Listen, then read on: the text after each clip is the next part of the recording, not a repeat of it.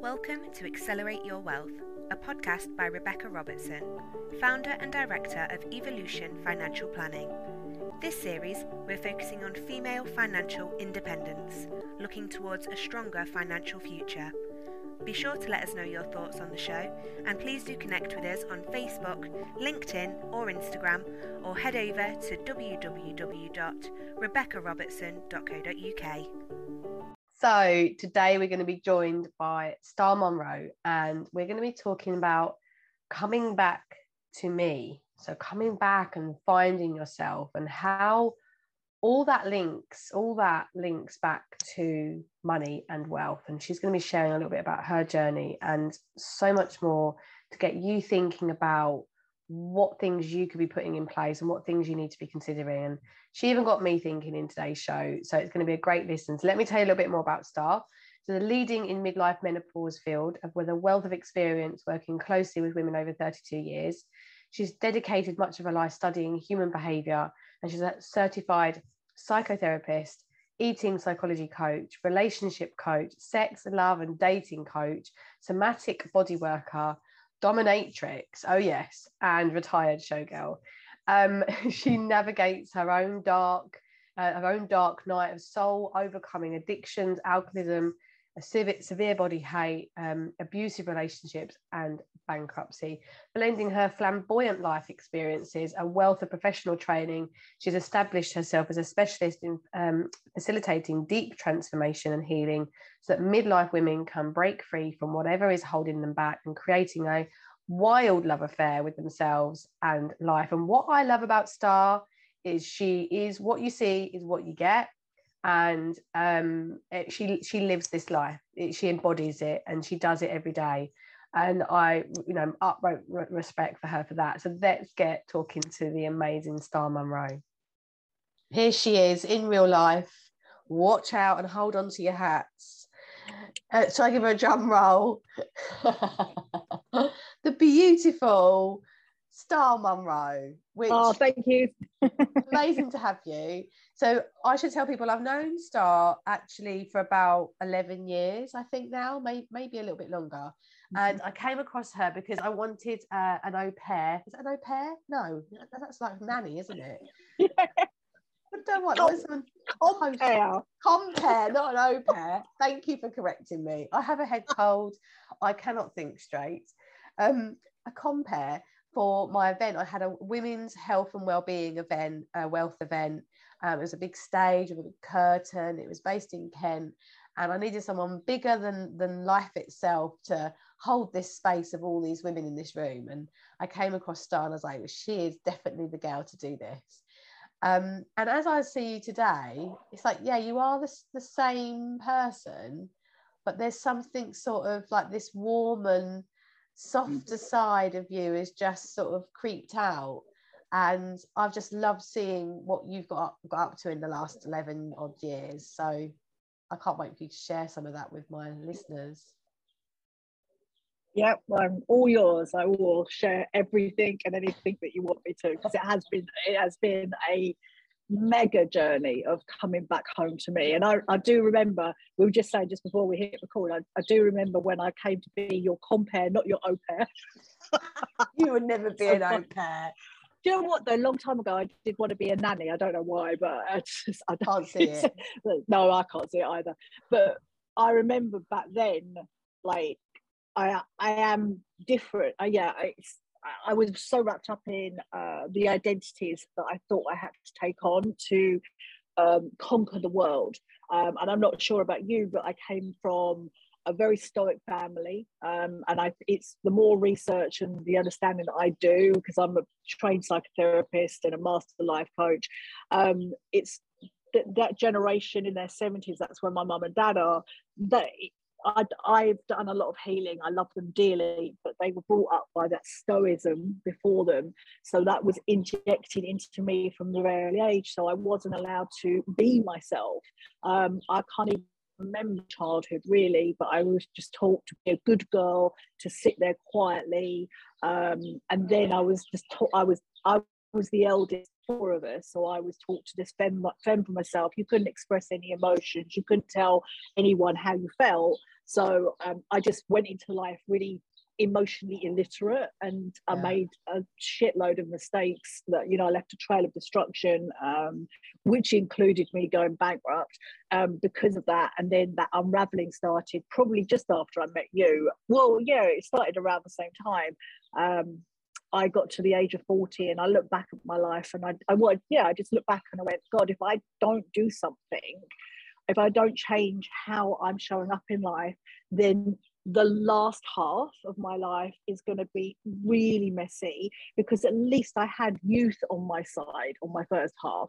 Do you want me to tell you kind of some of the things go for it. I experienced? You share. And I love talking about these personas that you had, and you recognize you had these personas. I love that. Yeah, I mean, all women do. I mean, this is what I do. I've worked with women since I've been 19.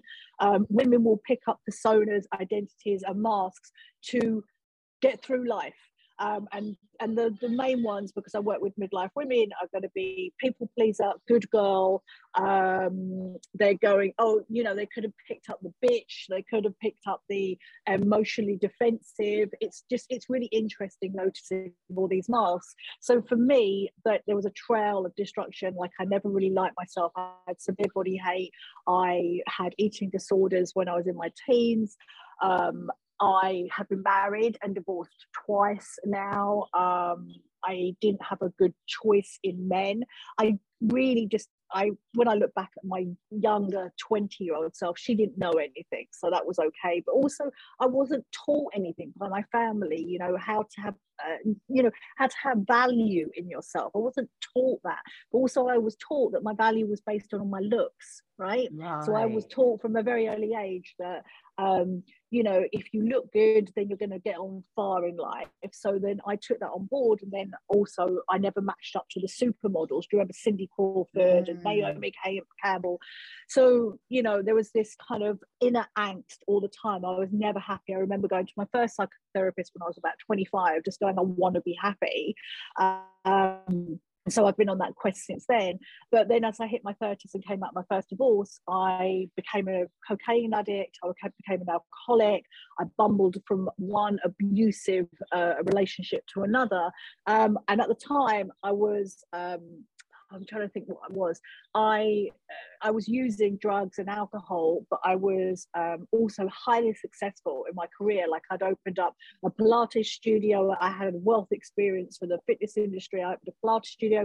I opened up one of the UK's first pole dancing academies. So I became like this showgirl. I was running events. So on one side, it was amazing and it was really flamboyant and gregarious, and I was out there. But on the other side, underneath, I was just really unhappy, and I was just destroying myself because, one, I was working too hard, because I picked up that, again, that's another sort of script that women pick up, that we've just got to do everything. We have to do everything ourselves. We can't ask for support. If you ask for anything, then you're weak. And it just, so I did everything. And one of the consequences from my 30s was that I went bankrupt.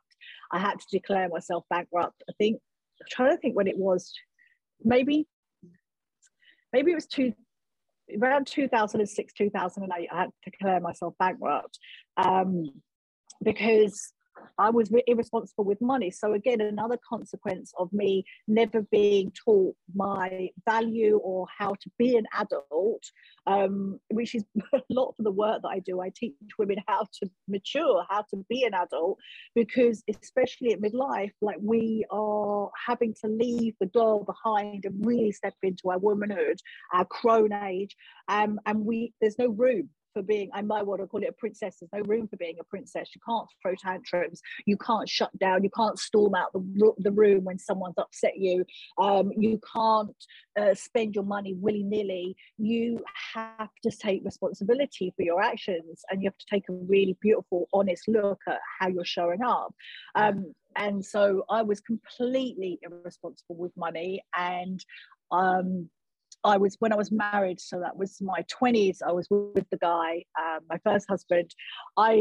He kind of controlled me, but I don't think anyone really can control me. But I wasn't allowed to spend a lot of money on what I wanted, which was quite good in a way. We still had a great life. We traveled, we saved money. But as I hit my 30s and I got divorced, I was like, fuck you. And I just went crazy, and I just went, I'm going to do what I want when I want. So it was like, think about it like dieting. So when we restrict, we're like, oh my God, I'm going to it's restrict. Eventually that restriction gets so tight, the bad steps, and then we just eat everything. That's what I was like with money as I hit my 30s.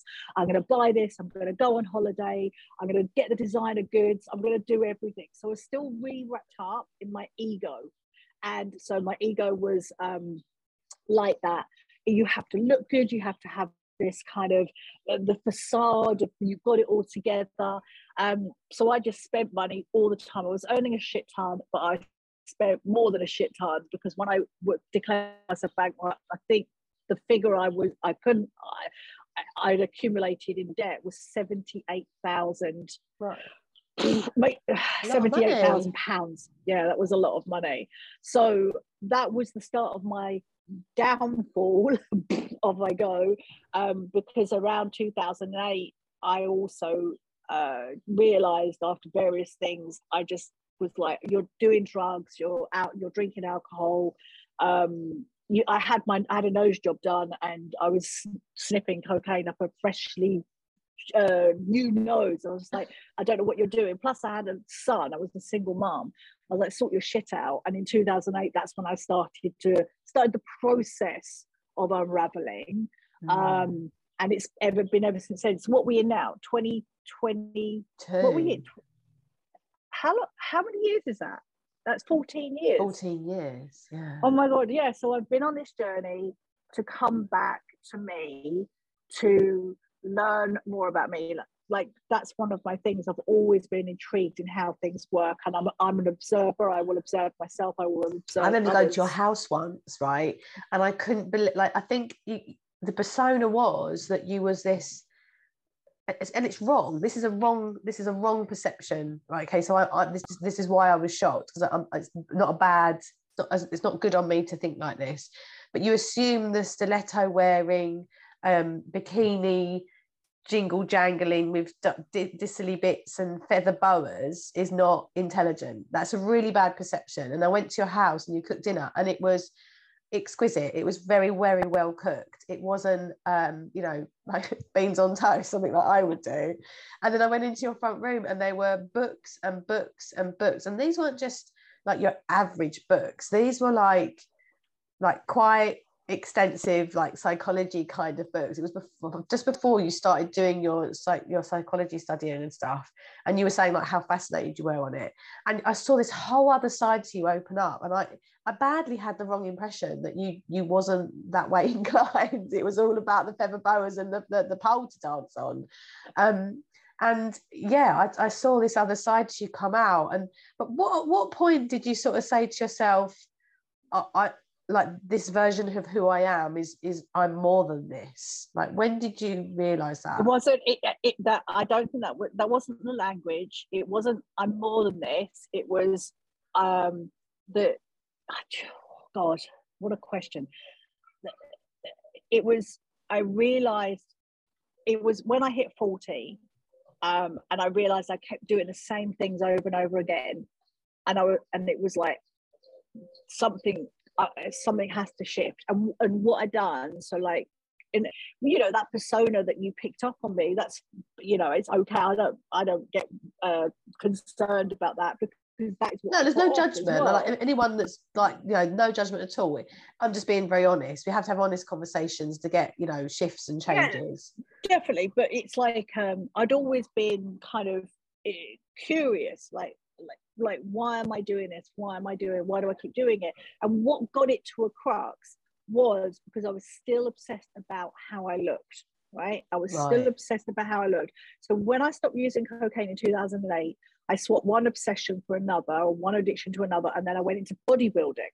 And I spent a year, I hadn't been in the gym for 10 years, and I went back into the gym. Within a year, I was on the British stage and I came 10th Yeah, I in the remember the UK. pictures. You looked incredible.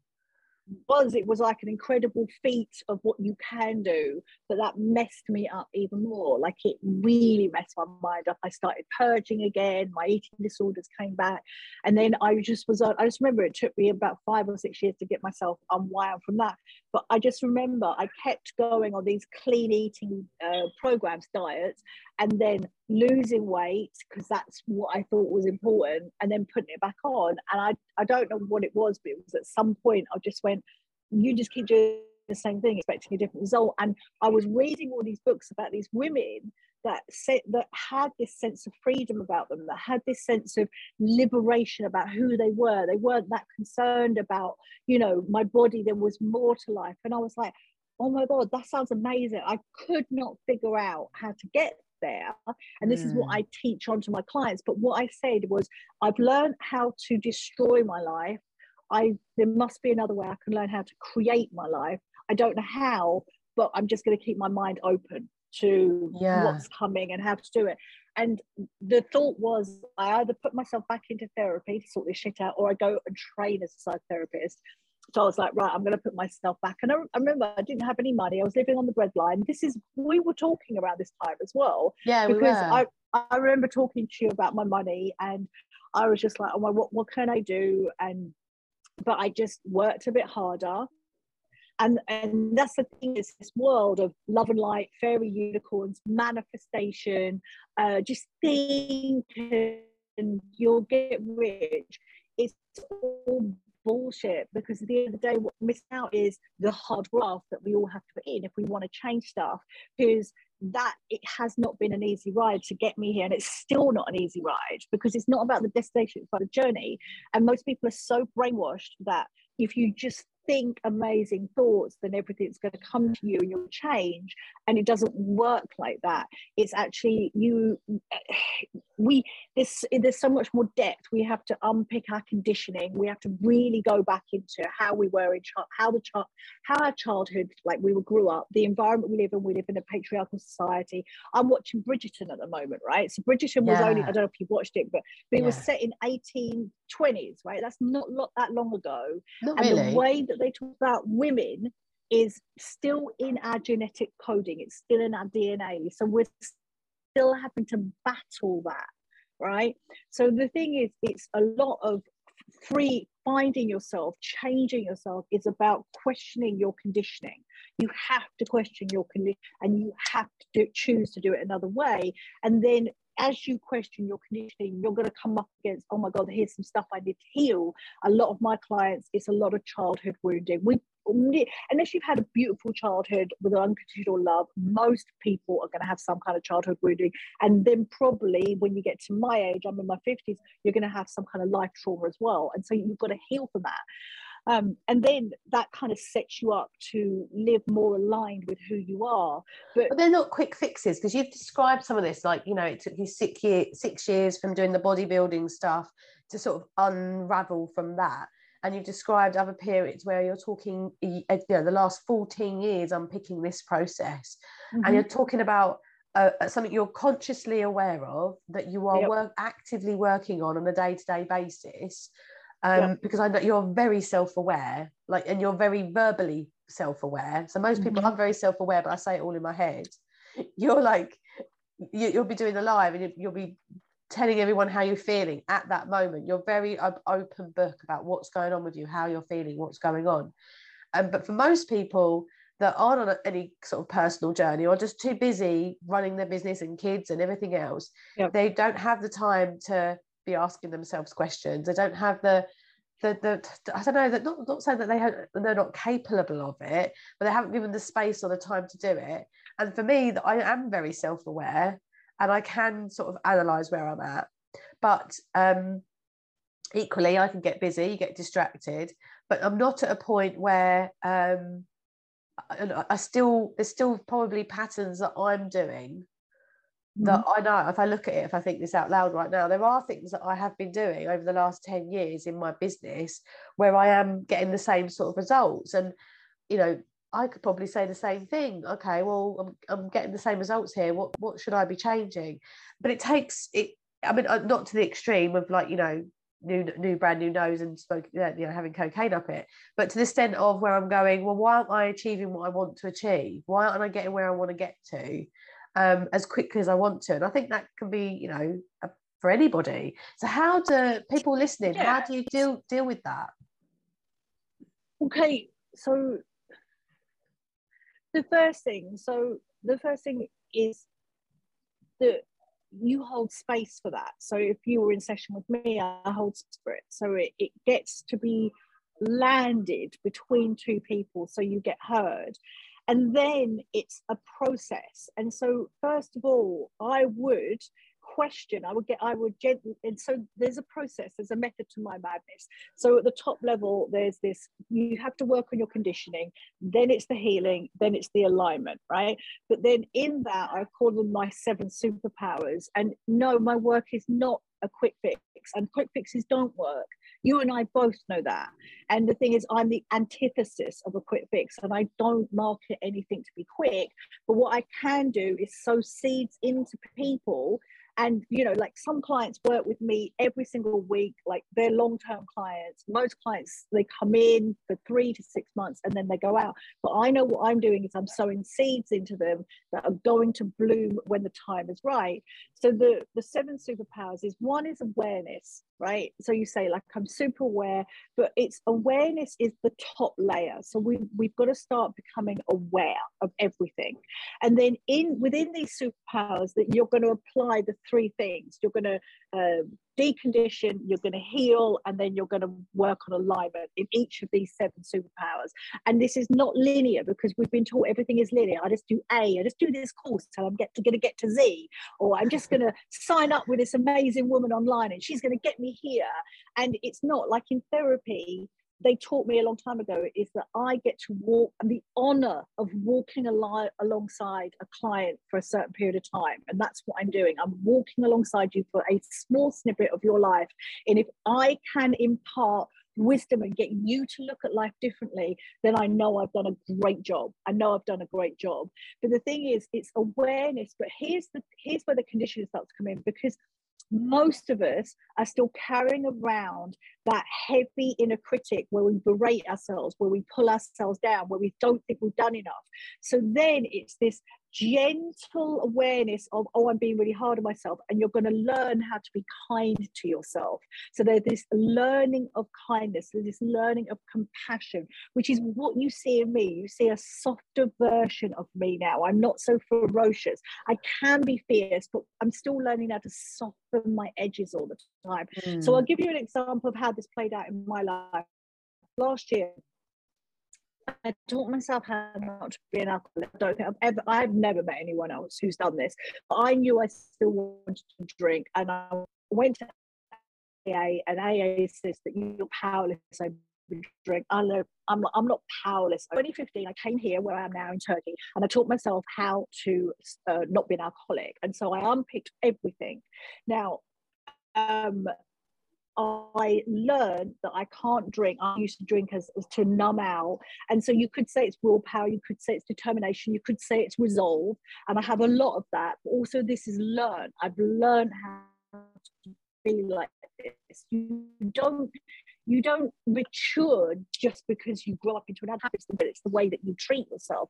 So last year, what I found was I was drinking again. I was drinking every single night because I was having a really good year in my business. I was earning a lot of money. I thought this was success. This is it. Oh my God. So I was drinking every night. So instead of beating myself up and going, oh my God, I have to stop drinking, that voice was still in there. So using my superpowers is, one, I've started to become aware.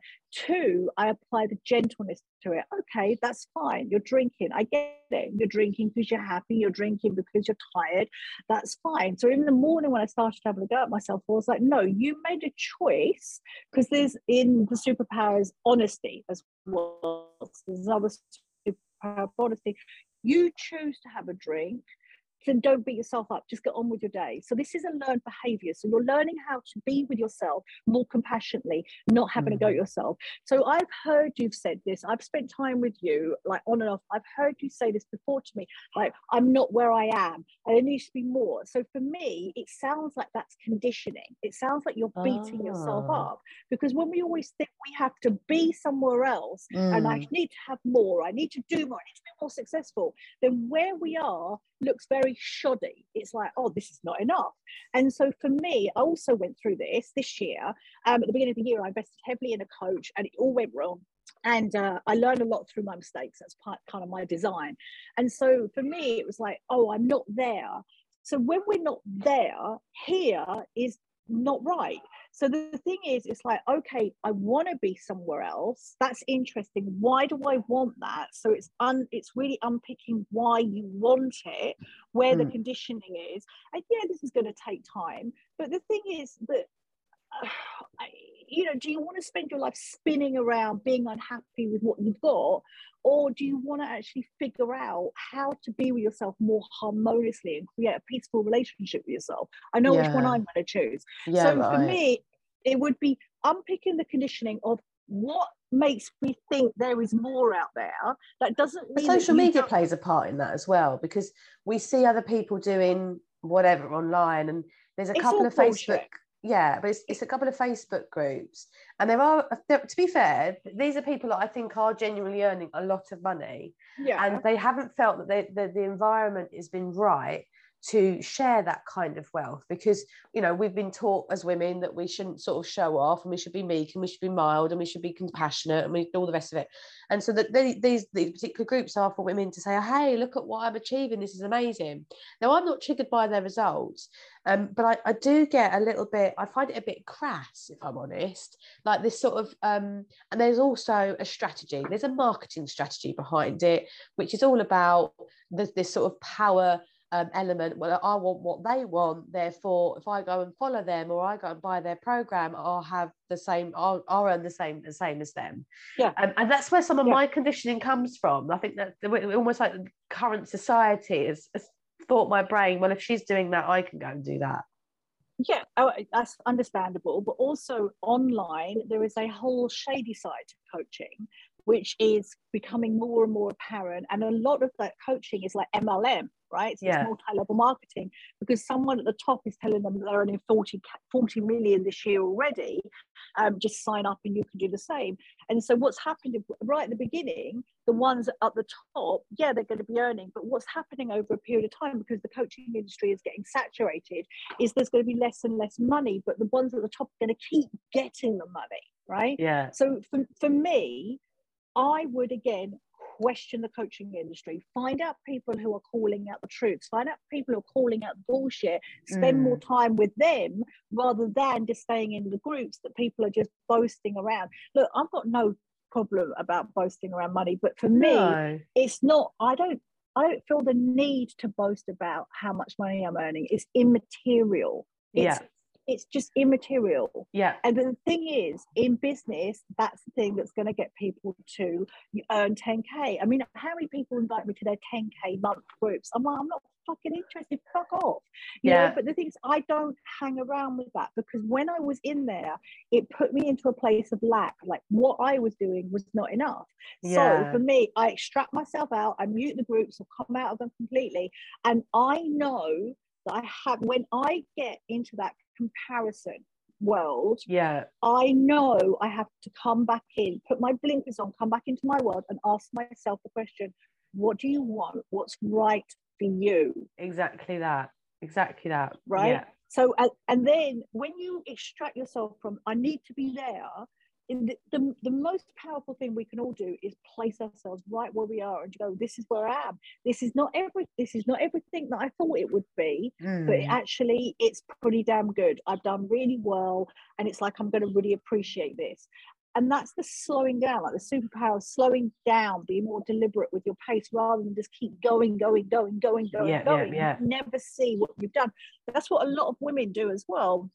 is, especially the women I work with, they just kept going all the time. Yeah. Like this hustle mentality, lean in, keep going. I'm like, no, lean fucking back, and then lean back out some more. and lean I find that really all the way fucking interesting back. because it's almost energetically, the more you push for something, and I use the word Yes. push, Yes. actually the more you can push it away. So that's the only woo woo I'll get with money, from an energetic perspective. Yeah. Because it doesn't just land in your lap, but because your thoughts is what you manifest in your reality. So if you're pushing and striving, no, it's not that. No. Right? It's not your thoughts. No, it's not your thoughts create reality. It's too simple. It's no, and it's bullshit, right? It's reality is going to fucking happen. It's chaotic. It is unpredictable. Life is uncertain. To think that we can predict life is ridiculous. We're not gods, right? So no, that is not true. It is untrue that we can predict our reality. But the thing is, life is going to happen with or without you. Yeah. Life is going to happen around you all the time.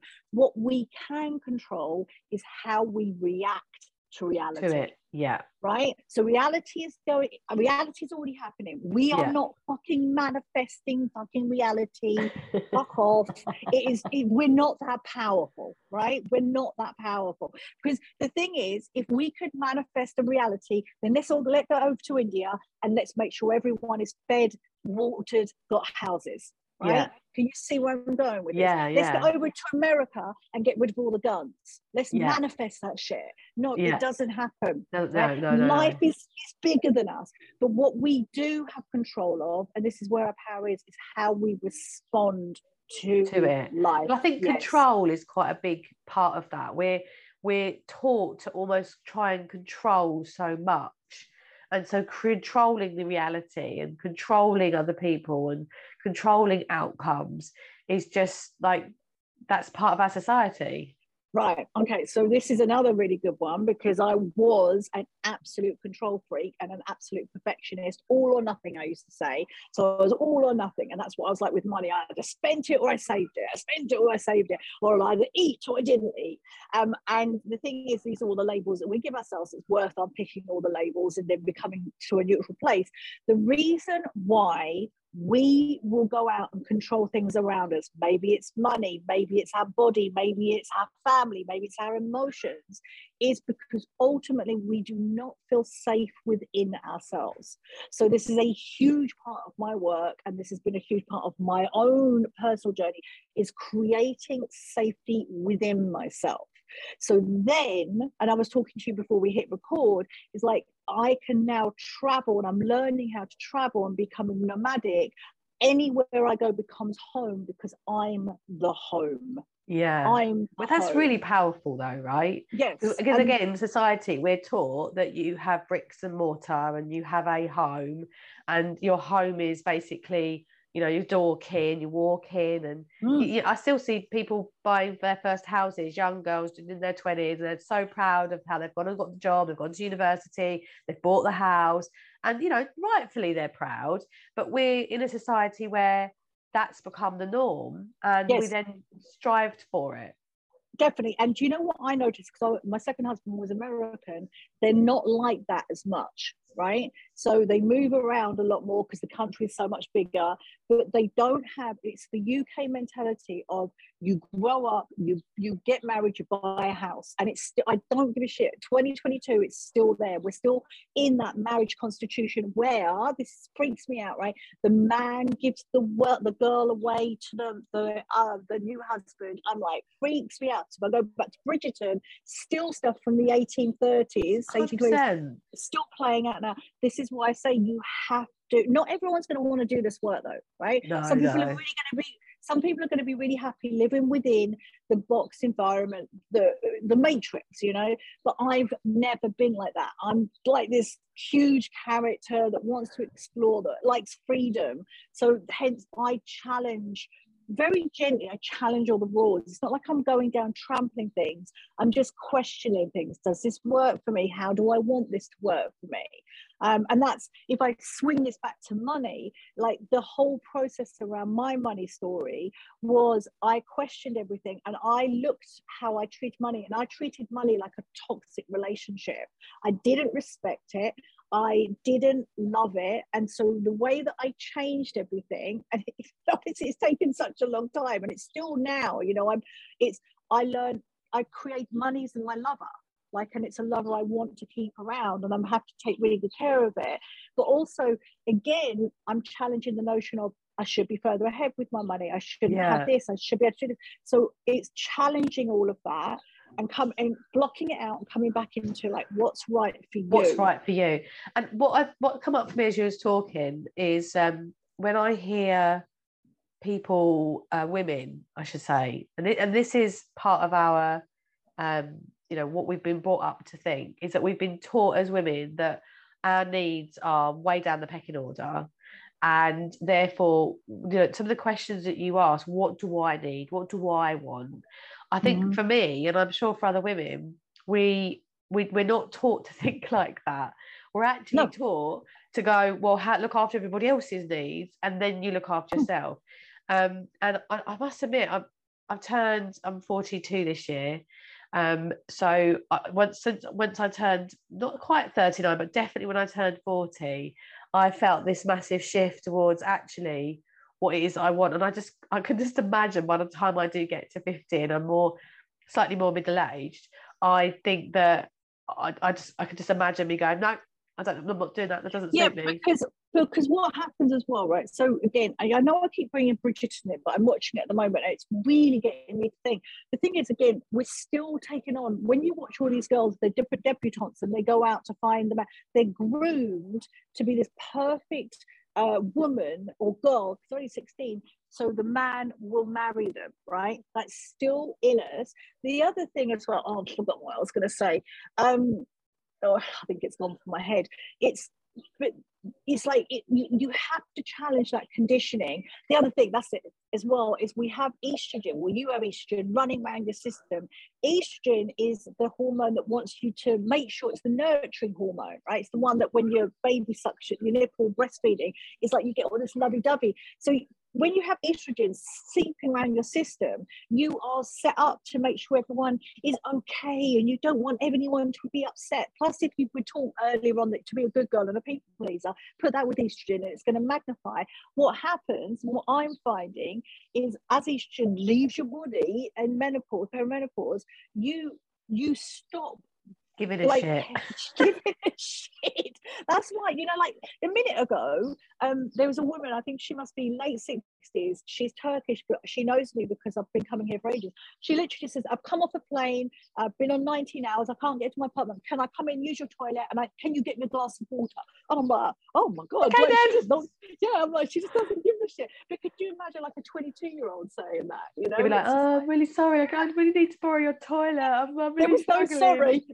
No. It was so funny. If I would have come across somebody like that, probably about 4 or 5 years ago, my instant thought process would be, well, they're selfish. How selfish are they? How selfish are they? And also around like, oh my God, their ego must be so fucking big that they can go around sort of like putting demands on everybody all the time because they're so freaking special. That'd be my first. Now, if I met someone like that, I'd be like, oh my God, I want to be more like that. Yes, because it's not about being selfish. I always say, well, here's again, you have a word. It's been loaded with meaning from your conditioning and the way that you've grown up. Unpack that meaning, and then give it your own meaning. Because I was said I was always been selfish because I've always done what I wanted to do, and so it's like, actually I'm really glad I was selfish because I've lived a life. It's been a flamboyant lifestyle, but I've always done what I do, and now it's set me up to do more of that as I'm getting older. So, you know, our society says you're getting older, it's all game over. But now I'm like, no, I'm going off into my next stage. So unpack the labels, give them your own meaning. So then when someone does come along and say you're selfish, you go, yeah, actually, I am selfish. and so it doesn't have the seem same connotation. We talk about that about money, that like you should have the same emotional feeling you have opening your bank balance online or thinking about your own personal money cash flow.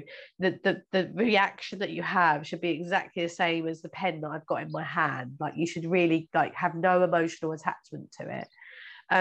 But money does create a lot of opportunities. It creates a lot of sorrow if you haven't got it. It's all well and good like feeling like that when you're in a normal status quo, but for people, for example, that maybe over the next sort of 6 months, if we do go into sort of a full UK recession, that actually there's a massive amount of emotional connection to it and self-worth. Yeah, definitely. Like I understand where you're going, and I can completely understand that, because I'm on the flip side where I've got money in the bag, but I've also spent 6 to 8 years where I didn't have anything, and the trauma that still lives in my body now from that experience is something I have to very gently manage as I move through life. And I get it. Money, you could say money is neutral, but the thing is that you can't do anything in life when you haven't got any money. You cannot do anything, so we all need money. So of course it's going to be loaded. So maybe it's like it is loaded, and it's just again learning how to manage ourselves. And I think as well there's a maturity that we all need to have around money. I mean, I'm a great example of being immature with money and just getting myself in such dire straits with it. So it may be in schools, instead of teaching like fractions and algebra, we'd actually taught money management. Wouldn't that be cool? That'd be powerful. It would be so much more powerful. And so for us wrapping up, I'd love to hear a little bit about what you've got planned next. So you've sort of had this phase of life where, you know, you've described your last 14 years and unraveling that, and you've started to now find yourself, and you're back in Turkey as you're talking to us today. So what's next for you? So what's next is that so I'm here in Turkey for 2 months, and then I come back into the UK. And so what I'm learning, because I went traveling last year, is I don't want to spend too much time in the UK, because I get back into that. It's comfortable, but it's uncomfortable. Oh, I'm in my house, everything's here. So I'm back in, and I'm going to go to the States quickly. I'm writing my book, my memoirs, and my ghostwriter is Harold Robbins' wife, or widow. He's passed away now. So I'm going to go and meet her and spend some time talking about my book. And then I'll come back to Turkey, and then I'm going to go back home, look after my son. My son's 22. Home, you said UK, home. Yeah, back to the UK. Okay. Interesting. See, there you go. So back to the UK, back to my home, and rent it out. So I'll take good care of my son, make sure he's all right, rent my house out, and then I'll probably end up east way. I don't know, you know, I'm just open. Part of my brain wants to like plan it all. Like really plan it all, but I'm like, nah, just leave it. The next step is going to come, something will show up. So I don't know where I'm going to be, but I know I'll end up back in Turkey. And then I'm just I'm like making the decision to hire a PR, wonderful PR woman, and then she's going to work on my PR for the next 6 to 12 months, and just push me out into the UK audience a bit more, because I want to grow.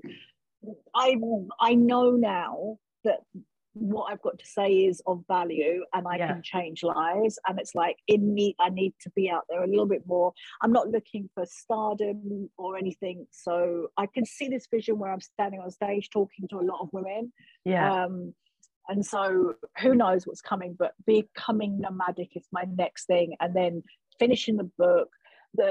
Online, I mean, there's always opportunities to work with me privately, private retreats, and then my membership opens the doors every now and then. I'm very much focused on midlife. That's my niche. So midlife women who want to live a different way, you know, they want to come out of the box. They're my kind of women. But for me, there's lots of changes. It sounds so exciting. And scary. Yeah, but how brave of you to sort of embrace that and on your own, and you haven't got to do it with anyone else's help or with a man or anything else in between. It's all on you, and you can do it, and it's all good. Yeah. I loved having our chat today, and I know that we could talk for so much longer about these subjects. So you have to come back maybe in a few months' time once you're done some more travelling, and I can't wait to Cool. hear about your book. Thank you. Yeah, that'd be a good time to come back, wouldn't it? Yeah, you can come back then. So thank you for joining us. Thank you for sharing your knowledge and a little bit about yourself. And you can get in touch with Star Munro over the details that are in the bio below. If you're listening or you're online, so go and check her out. I love watching her Instagram or Facebook stories. Every day she's on there, and recently you have to go and find the stories about her teeth, which is always something going on with Star, which are highly hilarious, and stopping herself from buying more shoes and more sunglasses. Do like a sunglass, do like a nice pair of sunglasses. And I think there was one week where all I saw was you basically parading in shops with handbags, taking pictures in shops. Turkey. I'm going to do it again. I'm not had a break. I'm going to go back handbag shopping. That's what Love Turkey's it. for. You are like my muse of something that I aspire to be. One day I hope to be sitting around drinking beers in Turkey, and that's my life. Right now, not right the case, but hey, we can all aspire, right? Yeah, exactly. Thank you. Take care. Thank you for joining us on today's episode of Accelerate Your Wealth. For further help or to connect with Rebecca directly, please head over to the website www.rebeccarobertson.co.uk, where you can find further information on our planner, book, and how to further maximise your wealth. For any regulated advice, please do head over to www.evolutionfinancialplanning.co.uk.